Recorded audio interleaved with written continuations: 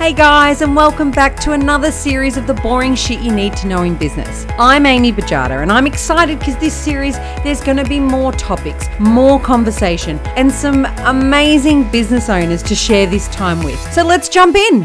Hey there. Today I'm back here to talk about the dreaded debt, or the word debt, and what it means in business. It's one of those aspects of business that most of us don't like to talk about, but it's actually necessary to talk about. I want to start this conversation reminding you that we often enter into some sort of debt arrangement as a means to an end, as a positive means to an end. It's not always a bad thing when we handle it correctly. What do I mean by that? Debt can facilitate change, good change in our business. It can provide us with opportunities to grow, to employ people, to create new products, to purchase new equipment, to buy new stock. But for some reason, debt always gets a bad rap. But it only gets a bad rap, if you think about it, when it's mismanaged. You see, it's not the debt that's the problem.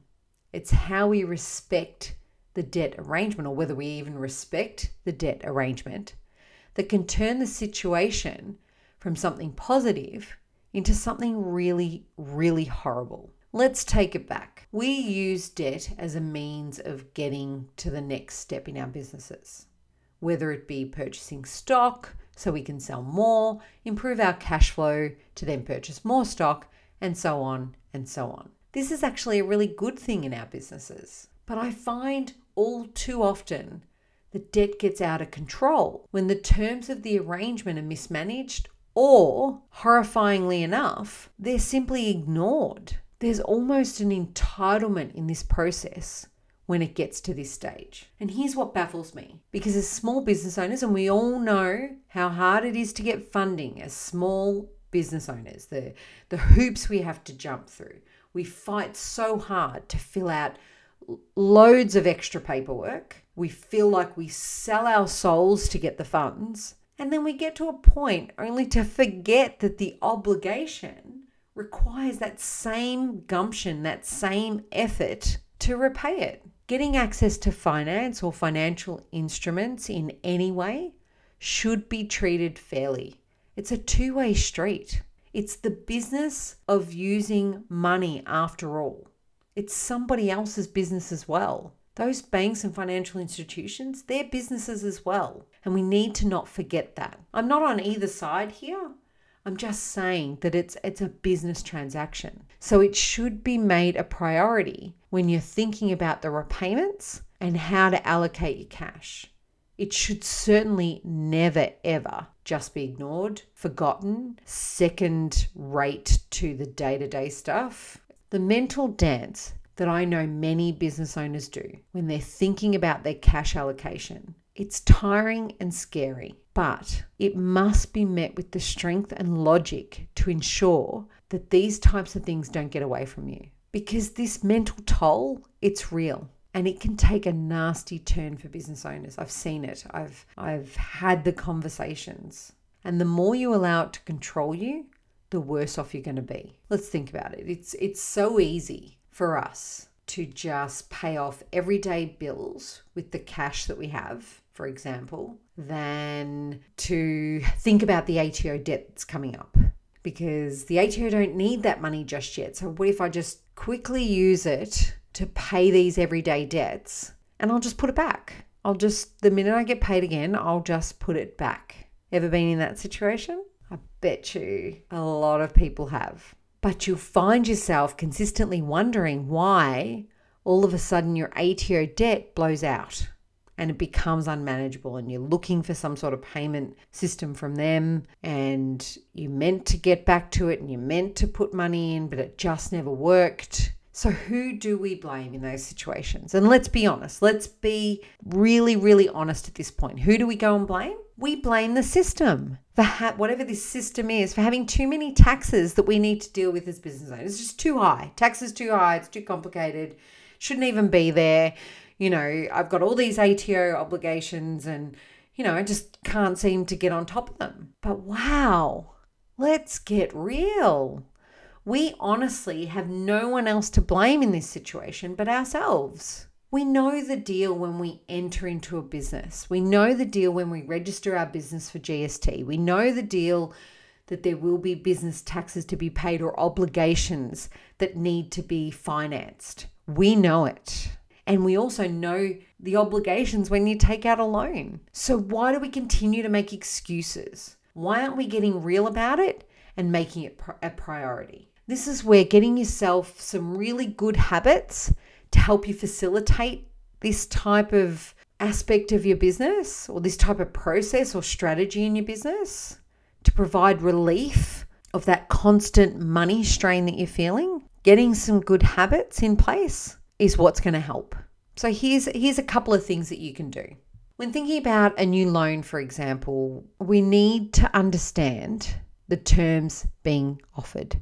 When you're talking or thinking about a new loan, which will create a financial obligation, really delve deep to understand what those terms and conditions will mean to you and your business. You should set out to know your limit and be real about whether or not the detail of the financial obligation terms are going to work for you. It's one thing to just want it, but it's another thing to really be honest with yourself about whether or not it's going to work. You need to understand when making this decision that it may not be the only way to get cash or to help fund what it is that you want to do with that money. So don't ever feel locked in.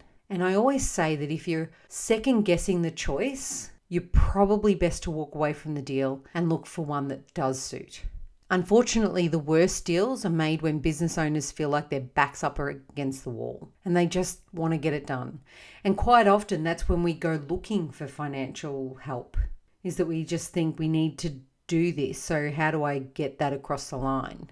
They just want to get it done. But I can't stress enough how important it is to take a moment. It may just save you in the long run. And I'm not just talking about saving you money. Heartache comes at a real cost too when you're running a business. So perhaps even go to someone else that you trust as a sounding board and present your thoughts to them. Present the debt terms and see what they think. They may offer a different perspective on it. So know your limits.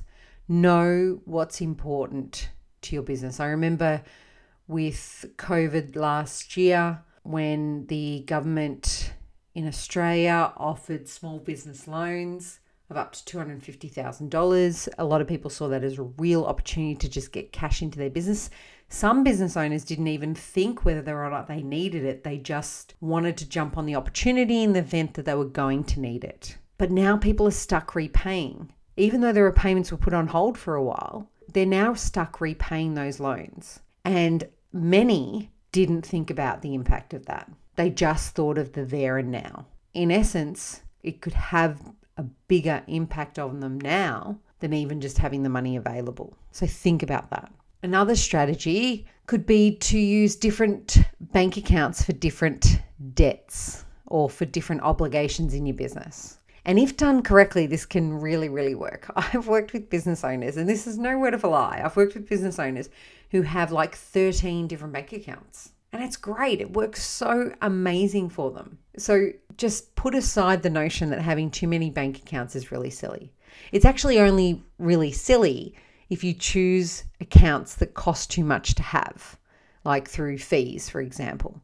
So when you're considering this type of strategy, always look for accounts or bank accounts that won't cost you anything, or even those that may be interest-earning accounts. So when thinking about this particular strategy, I say that the clearer the intention for the account that you've set up, the easier it's going to be for you to manage. For example, the most common that I see is having a GST account. This is where you can, as a business owner, for example, get in the habit of moving the GST portion of any and all sales as soon as those funds are received. Or in the event that the volume of sales is quite high in your business, you could allocate 10% of total sales at the end of the week, for example, or even at the end of a day, straight into that account. So you would be consistently, say you work in the service industry and you don't have many sales, but they're big sales, and every single time you get any cash into your business, just push 10% away into that account. It's a really good habit to get into. Or if you have, like I said, lots of sales, even if they're small sales, lots of sales, you give a time frame like a week, and at the end of every week you get into a really good habit of saying 10% of everything that I got into my bank account this week, I'm going to sweep into my GST account. It's a really good strategy, just adding 10%. We know what it is. We know that that's not our money. And if we remove it prior to making financial decisions about our bank balance or our everyday bank balance, we're making pure decisions on the money that's ours. Because remember, that GST that you get from or collect from your customer, you're collecting on behalf of the ATO. So it's not your money. Don't ever think that. A lot of small businesses went under when GST was introduced because they couldn't handle the extra 10% cash flow into their businesses. And in some cases, that extra 10% was a lot. And so there was that constant, if I can use it now, I'll repay it back. Never ever happens. So if you can get into some really good habits like setting up a GST account, sweeping over 10% of total sales every time you get money in, or every week, or at the end of every day, you're setting yourself up for success every single time. Just on that, in the event that you're finding it hard to pay your ATO obligations, I must say that it's always good to remember that you should, or it's a smart move, that you should always lodge your ATO obligations and then create a payment plan with them. Don't try and ignore it and hope that it goes away, because doing that will only generate more costs in your business by way of penalties. And that's the last thing you want when you're trying to get on top of your cash and your debt, is to create more. If you're finding that you're not going to be able to meet that ATO obligation, your best bet is to lodge anyway and set up a payment plan. And, despite what a lot of people say, I think the ATO can be very, very reasonable at times. And if you're proactive enough to contact them to say, this is where I'm at, this is what I have, and this is how I can make sure this works, they're going to be very facilitating. But also be respectful of the fact that they may not facilitate that for every time you have to make a payment. There's got to be a give and take. So this type of strategy will allow you, hopefully, to potentially next time be able to pay your debt, the next time after that pay your debt. And then if you fall into some trouble again with paying your debt, you've got that flexibility and you've got that credit behind you to say, I've been doing what I can, fell a bit short, can you help me out? And you'll find that they usually can. This type of strategy I find is always good, also good for the dreaded superannuation payments, which I know a lot of business owners find that they can get a little bit behind on. When making any payments of salary and wages, I would recommend that you allocate immediately the required funds to cover that amount of volume. And you're already going to have that because you would have calculated the wages, you know what they are. And if you do this at the time the wages are paid, again, you're finding a smaller amount to be able to allocate rather than having to find a lump sum later down the track. It's easier to manage smaller amounts. We know that. So let's get into some really good habits of managing those smaller amounts out of our bank account into another bank account, for example, so that our everyday banking account, I can't stress enough, is clear of any obligations because we've allocated them. And what we're left with is what we can use. So have a think about that. It's tough to do, especially for superannuation and those sorts of things, but you have employees, that's your obligation. That's your debt. You need to be able to service it. So do it in a way that allows you to get on top of it early. Whilst I'm talking about superannuation, I often find that a lot of sole traders don't seem to pay themselves super. It's critical for you to get into the habit of doing this for yourself, for your long-term future. In the event of a sole trader, what I would recommend by starting to think about, if you can, is putting away something like 10% of any sale. So I know we're putting away 10% for, say, GST, if you're GST registered, regardless of whether you are or you aren't, maybe look at putting another 10% away of every sale into an account, even if it's into a bank account for now, for your superannuation at the time that your cash is received. Again, it allows our everyday banking account to start on a clean slate. Everything, all our obligations are being taken care of. And don't for one moment think that just because you're a sole trader and there's no technical obligation to pay yourself superannuation that you shouldn't, or that it should be that last thing that you do when you've got money left over. Start to make it a priority. So I'd recommend, if you can, try putting away, say, 10%. So finding 10%, say, of $1,000 is easier to do when you've just received the $1,000 before you commit it to anything else. It's easier than trying to find, a couple of $100 or a couple of $1,000 every quarter. But see it as a long-term strategy. See it as something that you really want to build in. You can even take this so far as to build that component into your pricing strategy, what you charge for your goods or services, to ensure that you benefit from all the hard work you've put in to your business in retirement, because you've still got to set that up for yourself. This strategy could also be good for individual loans that you have in your business. You can set one up for each loan repayment if you need to, and have the loan come out of those accounts and just those accounts. It's not going to hurt, but it will only hurt when you stop committing to doing this type of process. But the commitment, this is where the gap is for me. The commitment has to be there because you committed to the obligation in the beginning. So commit to the process of getting it paid, and ensure that you commit to the funds immediately when they're available so that you have them ready when the obligation falls due. Don't make it an afterthought. Make it a priority. It has to be, because you've got that obligation. You can have these accounts for other costs too, things like insurances if they're being paid annually. Even if they're not, you can still have those costs set up in a separate bank account so you've got full visibility. This is my insurance. This could be my business insurance, could be my professional indemnity insurance. You can have an account for each of them if you wanted to. If you had annual fees for subscriptions of any sort, or other annual fees in your business, payroll is another one. Commit to it. Know that you've got it. If you're running a service firm, especially if you've already charged out hours, when you receive that money in, put the money away for the people you have to pay as a result of doing that work. The list goes on, but it keeps it clear, it keeps it organized. It's a really great strategy for any debt, and to take away that stigma attached with debt. It's just another process.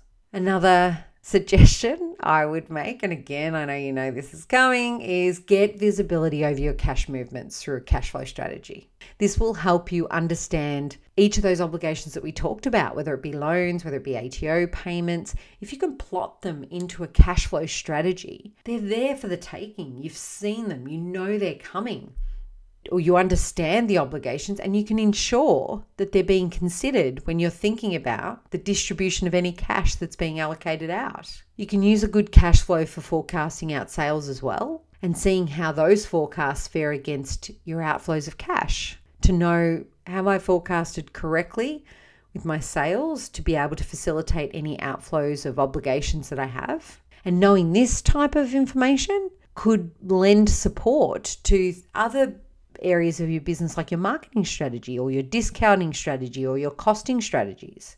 Because knowing what you need from your sales and how you can get them, you can then mold those strategies around being able to achieve that. It's a win-win, really.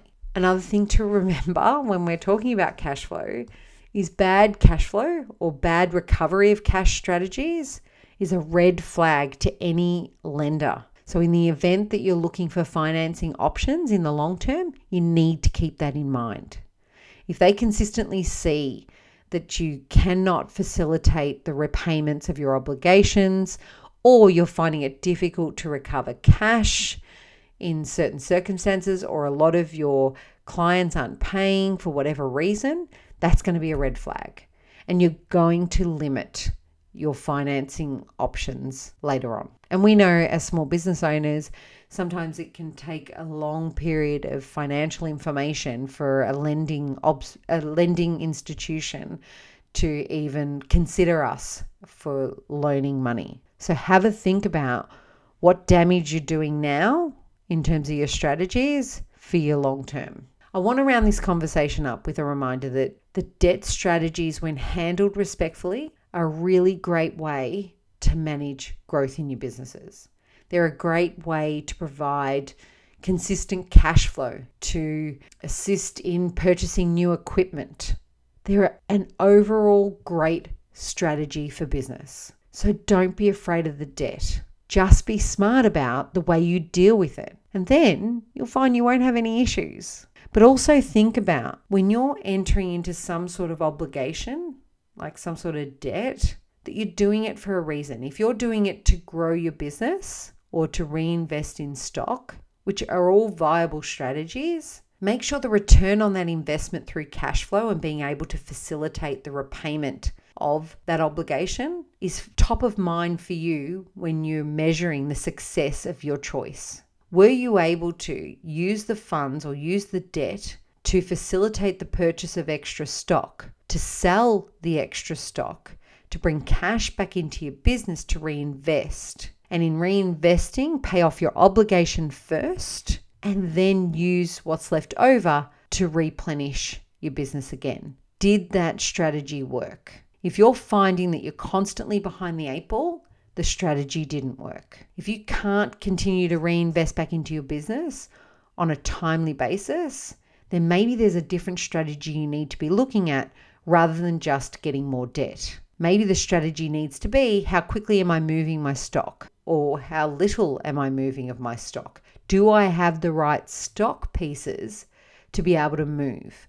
Am I servicing my clients enough to be able to move that stock? There are so many questions around that combination. Don't always go straight to money because you'll continue to dig yourself a bigger hole. So consider the strategy in its entirety. Consider the outcomes of the strategy and don't be afraid of that debt. Manage it well. Manage it the way you intended to manage it when you went out to get it first and foremost. Don't just keep compounding your debt. Know that it works. Understand that there may be a time in that period that there's a teething time to make sure that the debt flows well, but also know your limits. Know when to call it and say that didn't work. Or it did work. I know it works. My business is becoming now self-funding as a result of me being able to use that platform and have that cash available to me. Great, tick. I know how to do that in the future. So it's a real combination of everything that you need to consider. But how exciting is that though? If you really can think about how to use debt and manage it well and use some of these strategies to manage it well, there'll be less sleepless nights. There'll be less wondering where your next paycheck's coming from. But know that every decision you make in your business should have a purpose and should have an outcome. And the outcome always leads back to cash. So make sure you're monitoring that success. And if you're not, get help with it. Get someone else to look at it. Don't keep digging a bigger hole. That's when it becomes unmanageable. That's when it becomes sleepless nights. And that's when you start to stress about it. So let's move into 2021 with some really great habits around managing our debt and being able to sleep better at night and have better cash flow and be positive about the future. Let's use this as a way to do that. So I hope these tips have helped you in some shape or form. Until next time, whatever you're doing today, I hope you make it count. And that's it, guys, for another episode of the boring shit you need to know about business. I'm Amy Bajada, and I'll see you next time.